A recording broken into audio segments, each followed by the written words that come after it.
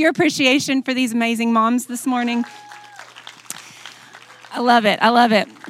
Well, my husband and I, we have 3 kiddos. Nate, our son, is 21. Sis, or Jules, or Juliana, whatever you want to call her, she's 19.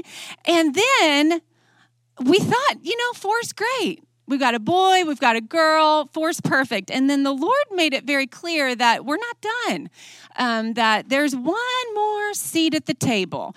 And so we became foster parents. And we got a call, and the agency said, we have a 6-month-old baby girl for you. And I remember when we were in the process of deciding the profile of the third child, my son and I were more like, maybe we should get an elementary age. We have teenagers, we're too old for babies, and then my husband and daughter are like, let's just take whatever God gives. We're fine. And I'm like, I don't know about a baby. We're too old for a baby. And then, of course, we get a call for a 6-month-old baby girl. And of course, at that time, we had teenagers. And so we have no diapers. We have no crib. We have nothing.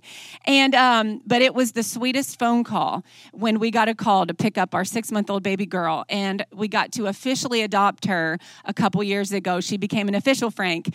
And so Bailey Boo is our 5-year-old. So we've got 21, 19, and 5, and we're having a blast. So we're up late at night talking about things our college kids wanting to talk about, and then we're up early in the morning getting hair ready for school and coloring and all the things. So it's super fun. But I do remember, as I go back into 2001, 2003, I remember getting ready to leave the hospital with our first kiddos, our boy and our girl. And I really loved the hospital stay. I did. I love people. I love the hustle and bustle. I love people coming to visit. I'm like, this is awesome. I think I got this mom thing down. This is so fun. Or like having a party at the hospital every hour on the hour. I love the nurses. And then they said, Mrs. Frank, you're being discharged. I know. I'm like, oh, you are not coming with us. No, you have to stay here.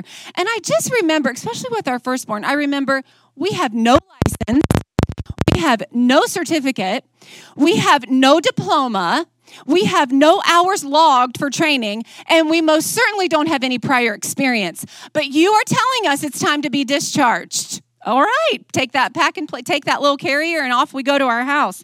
And I remember I was so nervous, but I was also so excited to begin this journey of being a mom.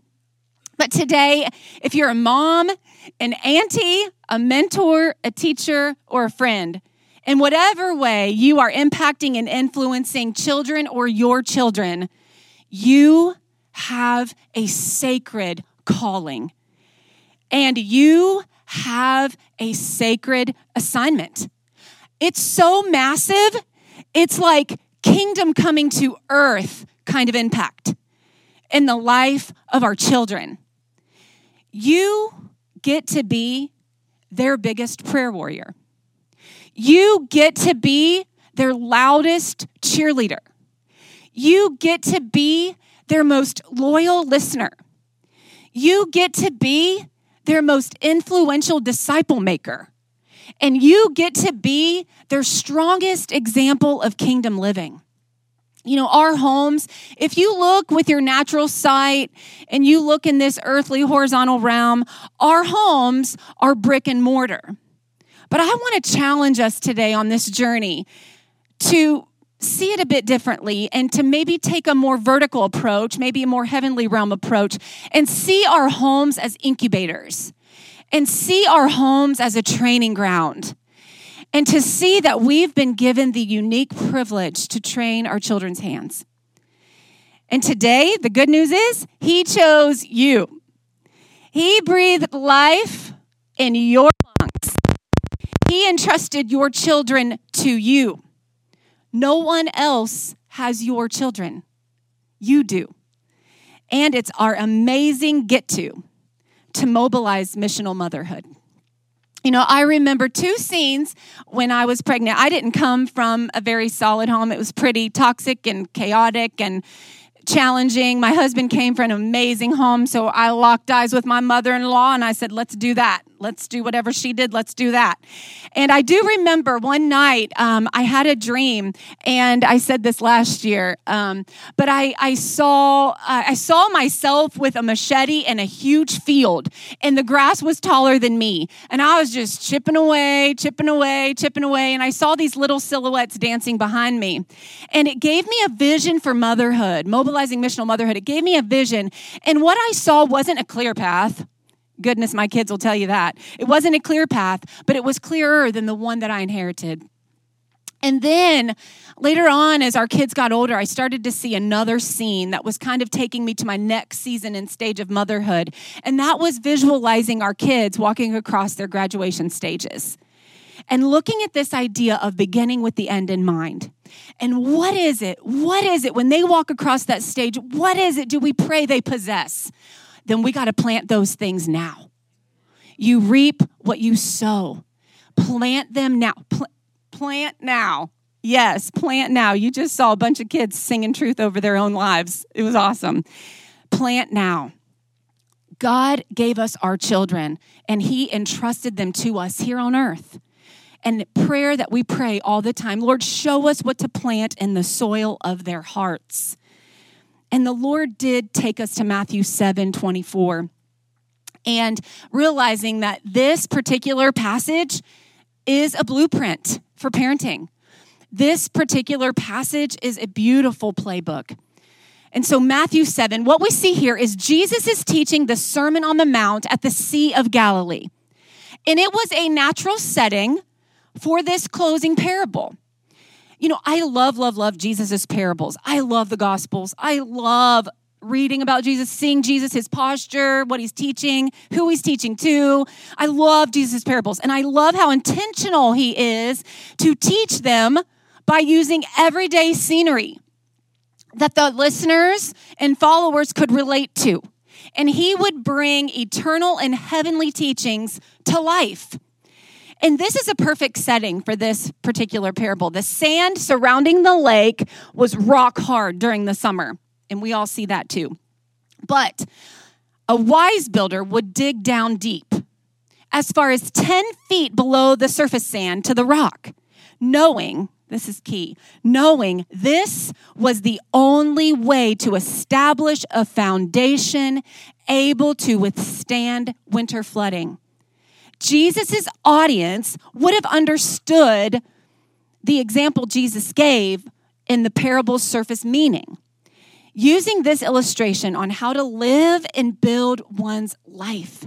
So as we take a look at Matthew 7, it says this, therefore, that's an important word for this very reason, everyone, all people, who hears these words of mine, those were his teachings of truth, in obedience to these truths, and puts them into practice or acts on them, is like a wise man who built his house on the rock.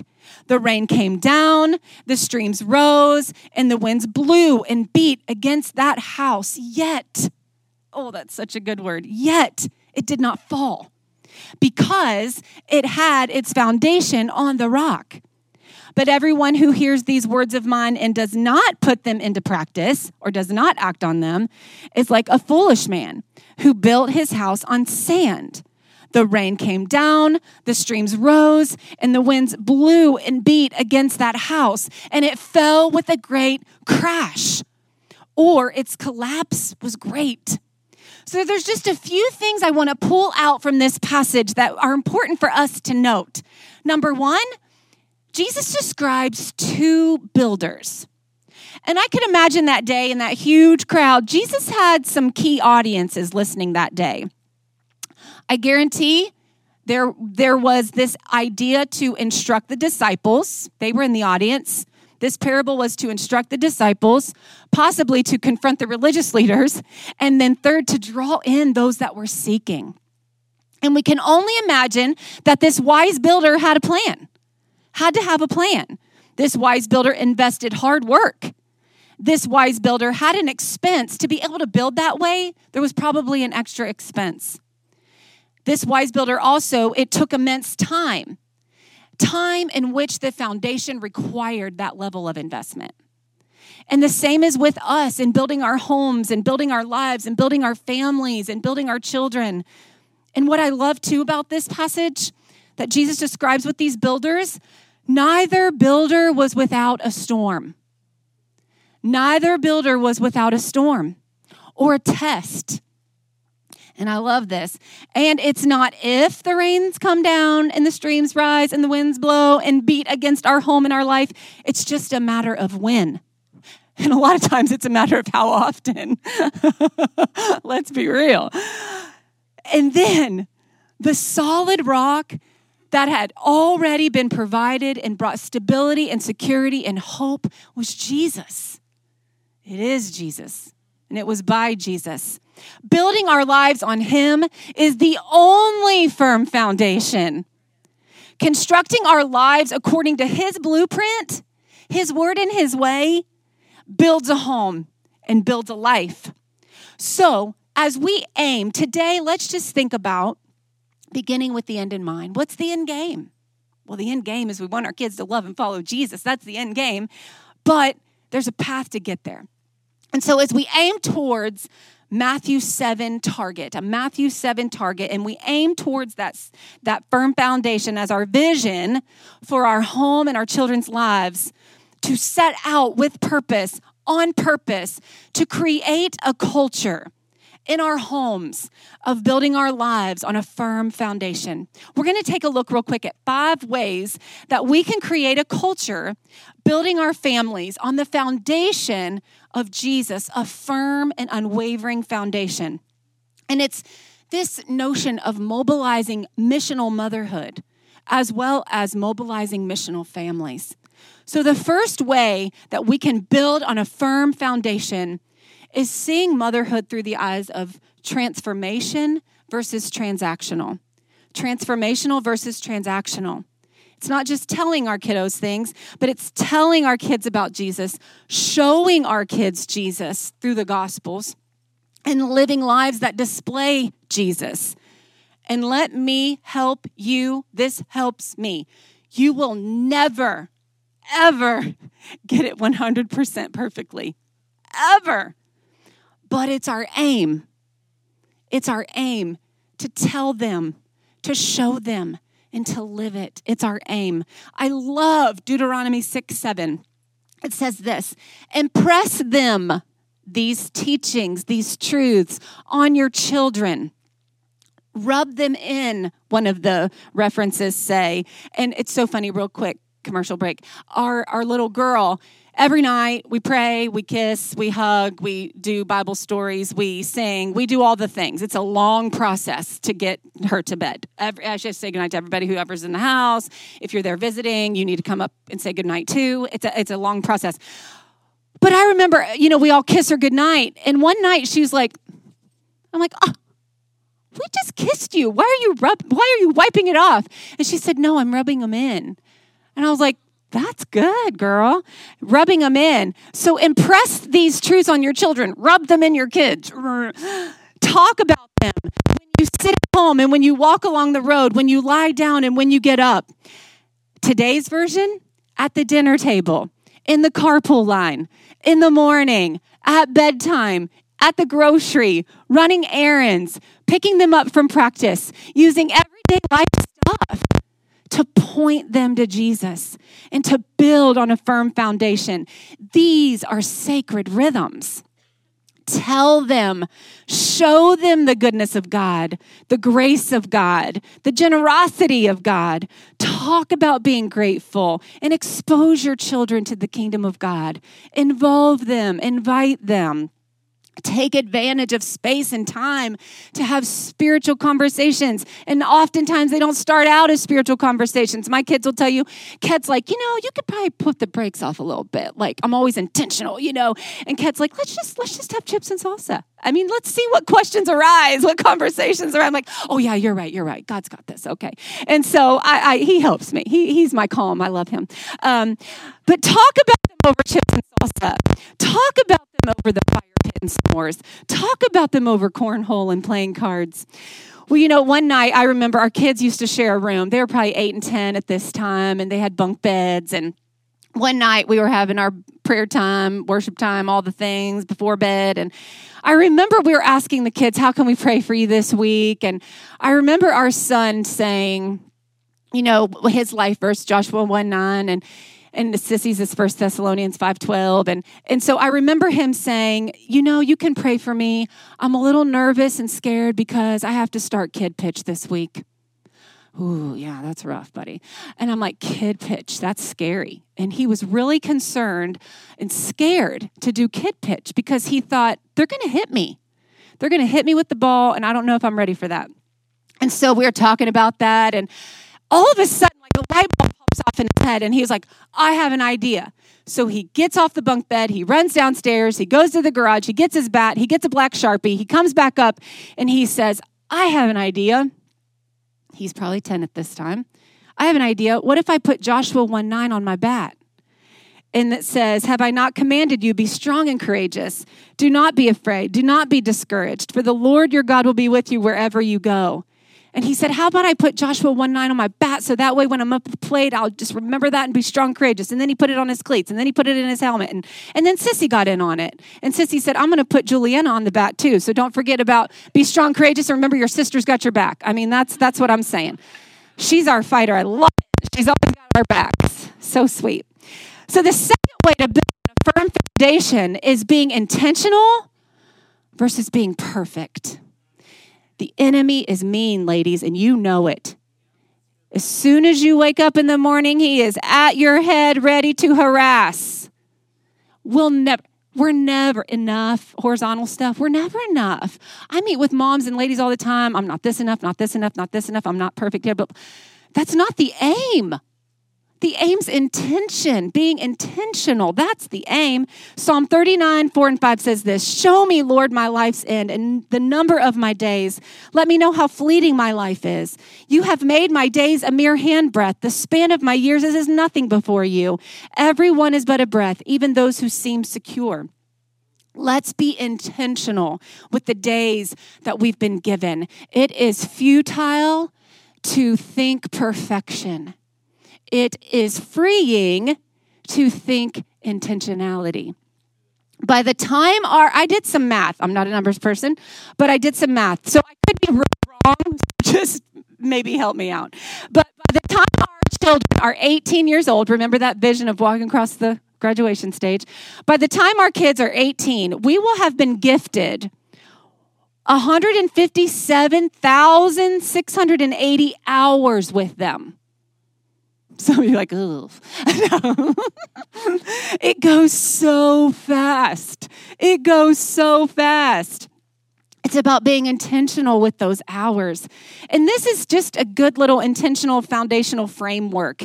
You've heard it before with Jesus, making that a prayer as a family. God, help us to point our children to Jesus through your word, worship, and prayer.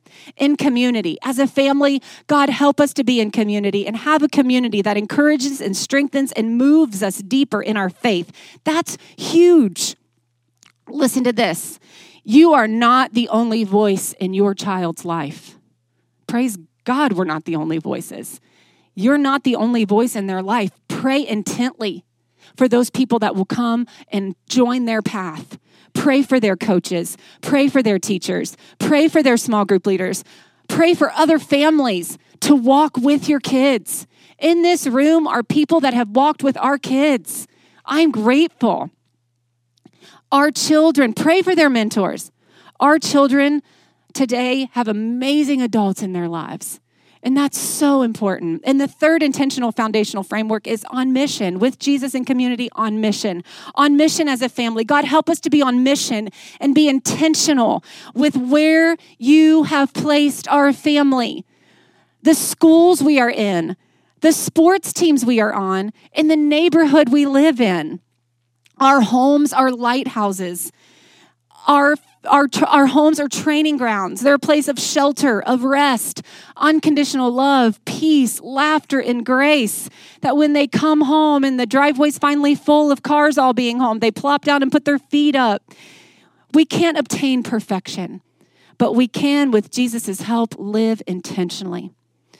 The third way to build on a firm foundation is to cultivate versus control. James 1, 2, and 4. Consider it pure joy, my brothers and sisters, whenever you bear my image. Don't worry about your management of yours. That was a hard lesson, but one that really changed the trajectory for me. So it's a moment in motherhood where we allow the Spirit to help us unpack survival patterns. We want to break cycles. Some of you are carrying on what you've been gifted as a mother. You loved the atmosphere that you were raised in, and you want to give it away. Some of us, we are called to be cycle breakers and start new things for our family. Whatever it is, image bearing requires wholeness. And so he can help us unpack those survival patterns, help us unpack belief systems. Look at the check engine lights of our soul and allow the Lord to help us bear his image. It's dismantling the lies and myths that as moms, we have an image to uphold. No, we have an image to bear. Isn't that more freeing? Makes me like, whew, good. Ask God to help you be the most faithful mom for your children. Lord, show us how to bear your image. Ephesians 3 says this, so that Christ may dwell in your hearts through faith. And I pray that you, being rooted and established in love, may have power together with all God's people to grasp how wide and long and high and deep is the love of Christ. And to know this love that surpasses knowledge, that you may be filled to the measure of all the fullness of God. The world, the enemy, and even ourselves can be disillusioned as mothers and as women that managing an image is what matters. But we all know that's just sand. Bearing his image is what we're made for, and in that, we will model that for our children. The fifth way to build, the final way, fifth way to build on a firm foundation is we are stewards versus owners. Proverbs 3, 5, and 6 says this, trust in the Lord with all your heart and lean not on your own understanding. In all your ways submit to him and he will make your paths straight and your children's. Motherhood can feel like we're just managers sometimes. Details, a million details, a million things to pack, tasks, decisions, schedules, and weekly menus. Know what season you are in as a mom. Know what season you are in as a mom and steward your season. Steward your season. Being honest to say, this may not be the best season for this or that because it may dilute what our priorities are right now. And if Matthew 7:24 is our aim and our target to build a firm foundation, it might mean we have to adjust those priorities a smidge to ensure that that's what's manifested in our homes and in our children's lives. But it's so important to steward our season. You know, this is my family, and I might get a little emotional. I'm doing good. I'm not gonna, it's liquid love. I'm fine. But we are in a season of immense change. That's our season. And when I look at this photo, I see a lot. I see an amazing guy called my hubby, who's the best dad in the world for our kids. I see a grown man that is pursuing his calling, just graduated, and has an amazing, soon-to-be lifelong teammate beside him. And he is beside her. She's a gift. I see a beautiful young lady that is pursuing her calling and chasing her dreams. I see a sweet baby that we get to yet pour into. We get to do it again. I see a grateful mom. I see a family that has had trials. I see a family that has had hardship. I see a family that has endured pain.